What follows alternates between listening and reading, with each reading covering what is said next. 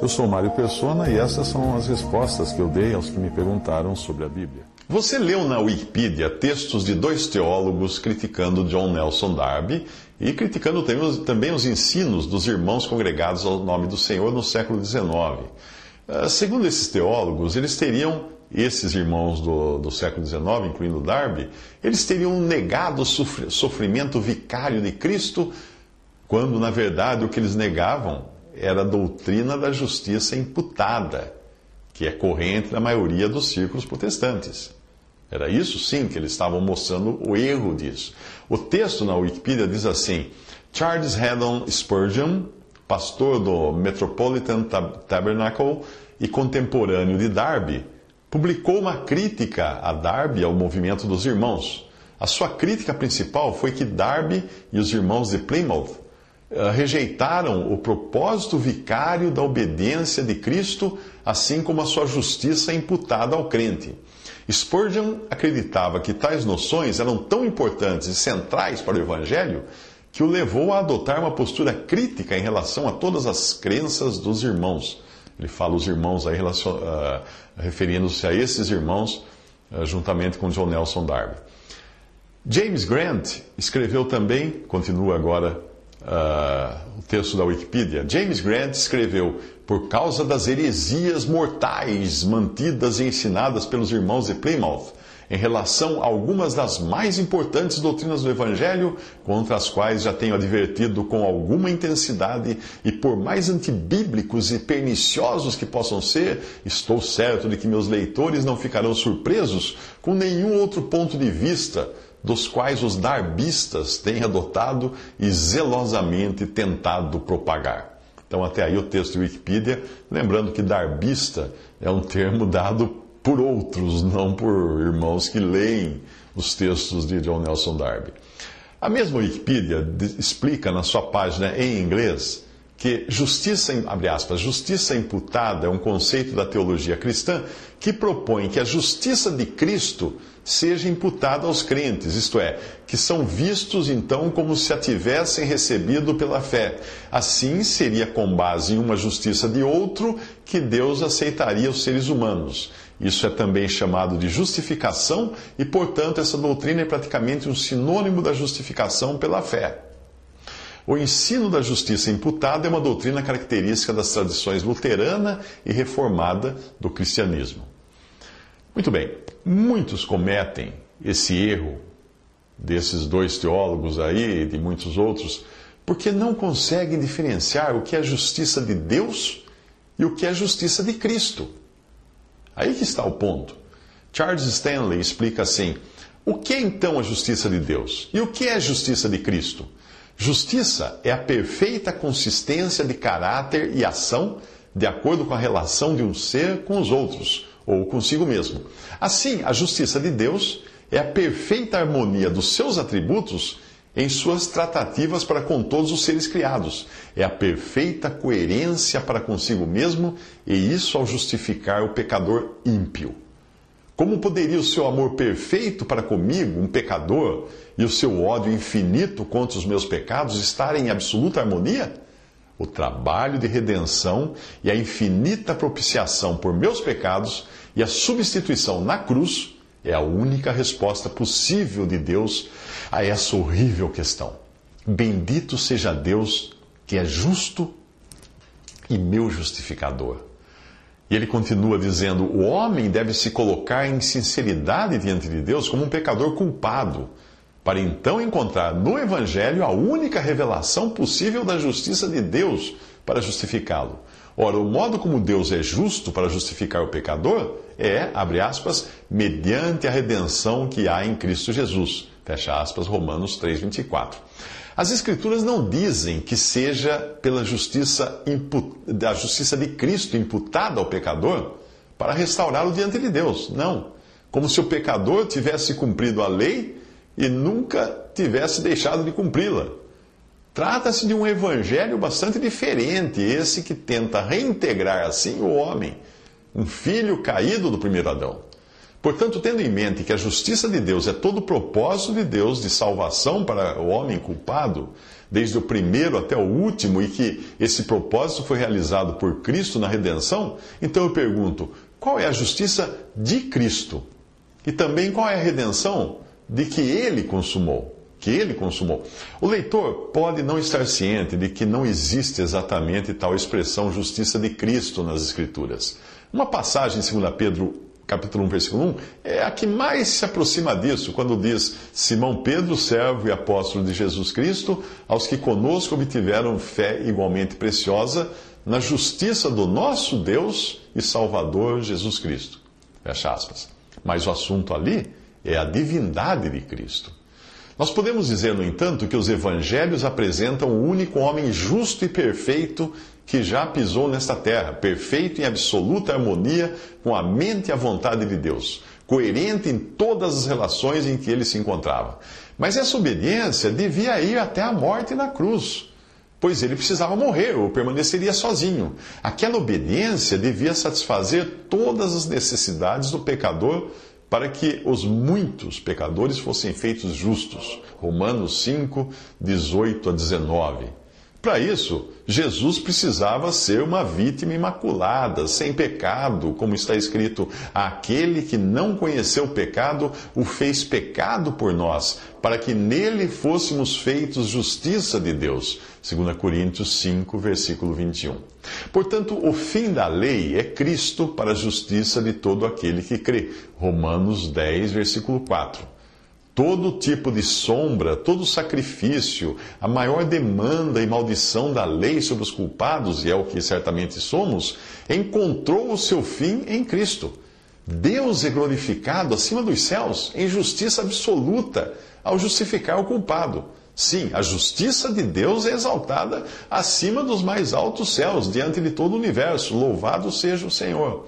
Mas essa guarda da lei por Cristo ter sido depositada na conta do homem para restaurá-lo, a fim de que a sua posição diante de Deus fosse de alguém que guarda a lei? Acaso é pela guarda da lei que vem a justiça? Se assim for, não há qualquer significado na redenção. O incrível é que onde quer que esse outro evangelho seja pregado, e ele não é nada mais do que um outro evangelho, a redenção não é entendida e raramente é citada. O que é redenção? Antes de ler outra linha, pegue uma folha de papel e anote o que você entende por redenção, especialmente se você achar que a guarda da lei por Cristo seja metade de nossa salvação e que sua morte expiatória seja a outra metade. Isso aí foi extraído de A Justiça de Deus, The Righteousness of God, por Charles Stanley. Aí o autor continua explicando, Charles Stanley, o que é redenção, e para isso ele usa do episódio de Êxodo, quando os hebreus eram escravos e obrigados a fabricar tijolos. A libertação deles não se deu porque Moisés fabricou tijolos para depositar na conta deles, mas porque o sangue do cordeiro foi derramado. Eles não teriam sido melhorados por uma capacidade maior de fazer tijolos, mas eles tiveram de passar pela morte representada pelo Mar Vermelho aberto, para saírem do outro lado completamente livres do que eles faziam e do que eles eram no Egito. Se você ainda não entendeu o que é essa doutrina da justiça imputada ao crente, que é pregada nos meios protestantes, talvez tenha visto um vídeo que se popularizou na web mostrando uma fila de pessoas supostamente no céu que estão sendo pesadas numa balança para saber se irão ou não entrar no céu. Todas elas são reprovadas por suas obras más serem mais pesadas do que as outras obras. Até que se aproxima então um homem que parece ter apenas obras más no seu arquivo, mas que é identificado como sendo crente em Jesus.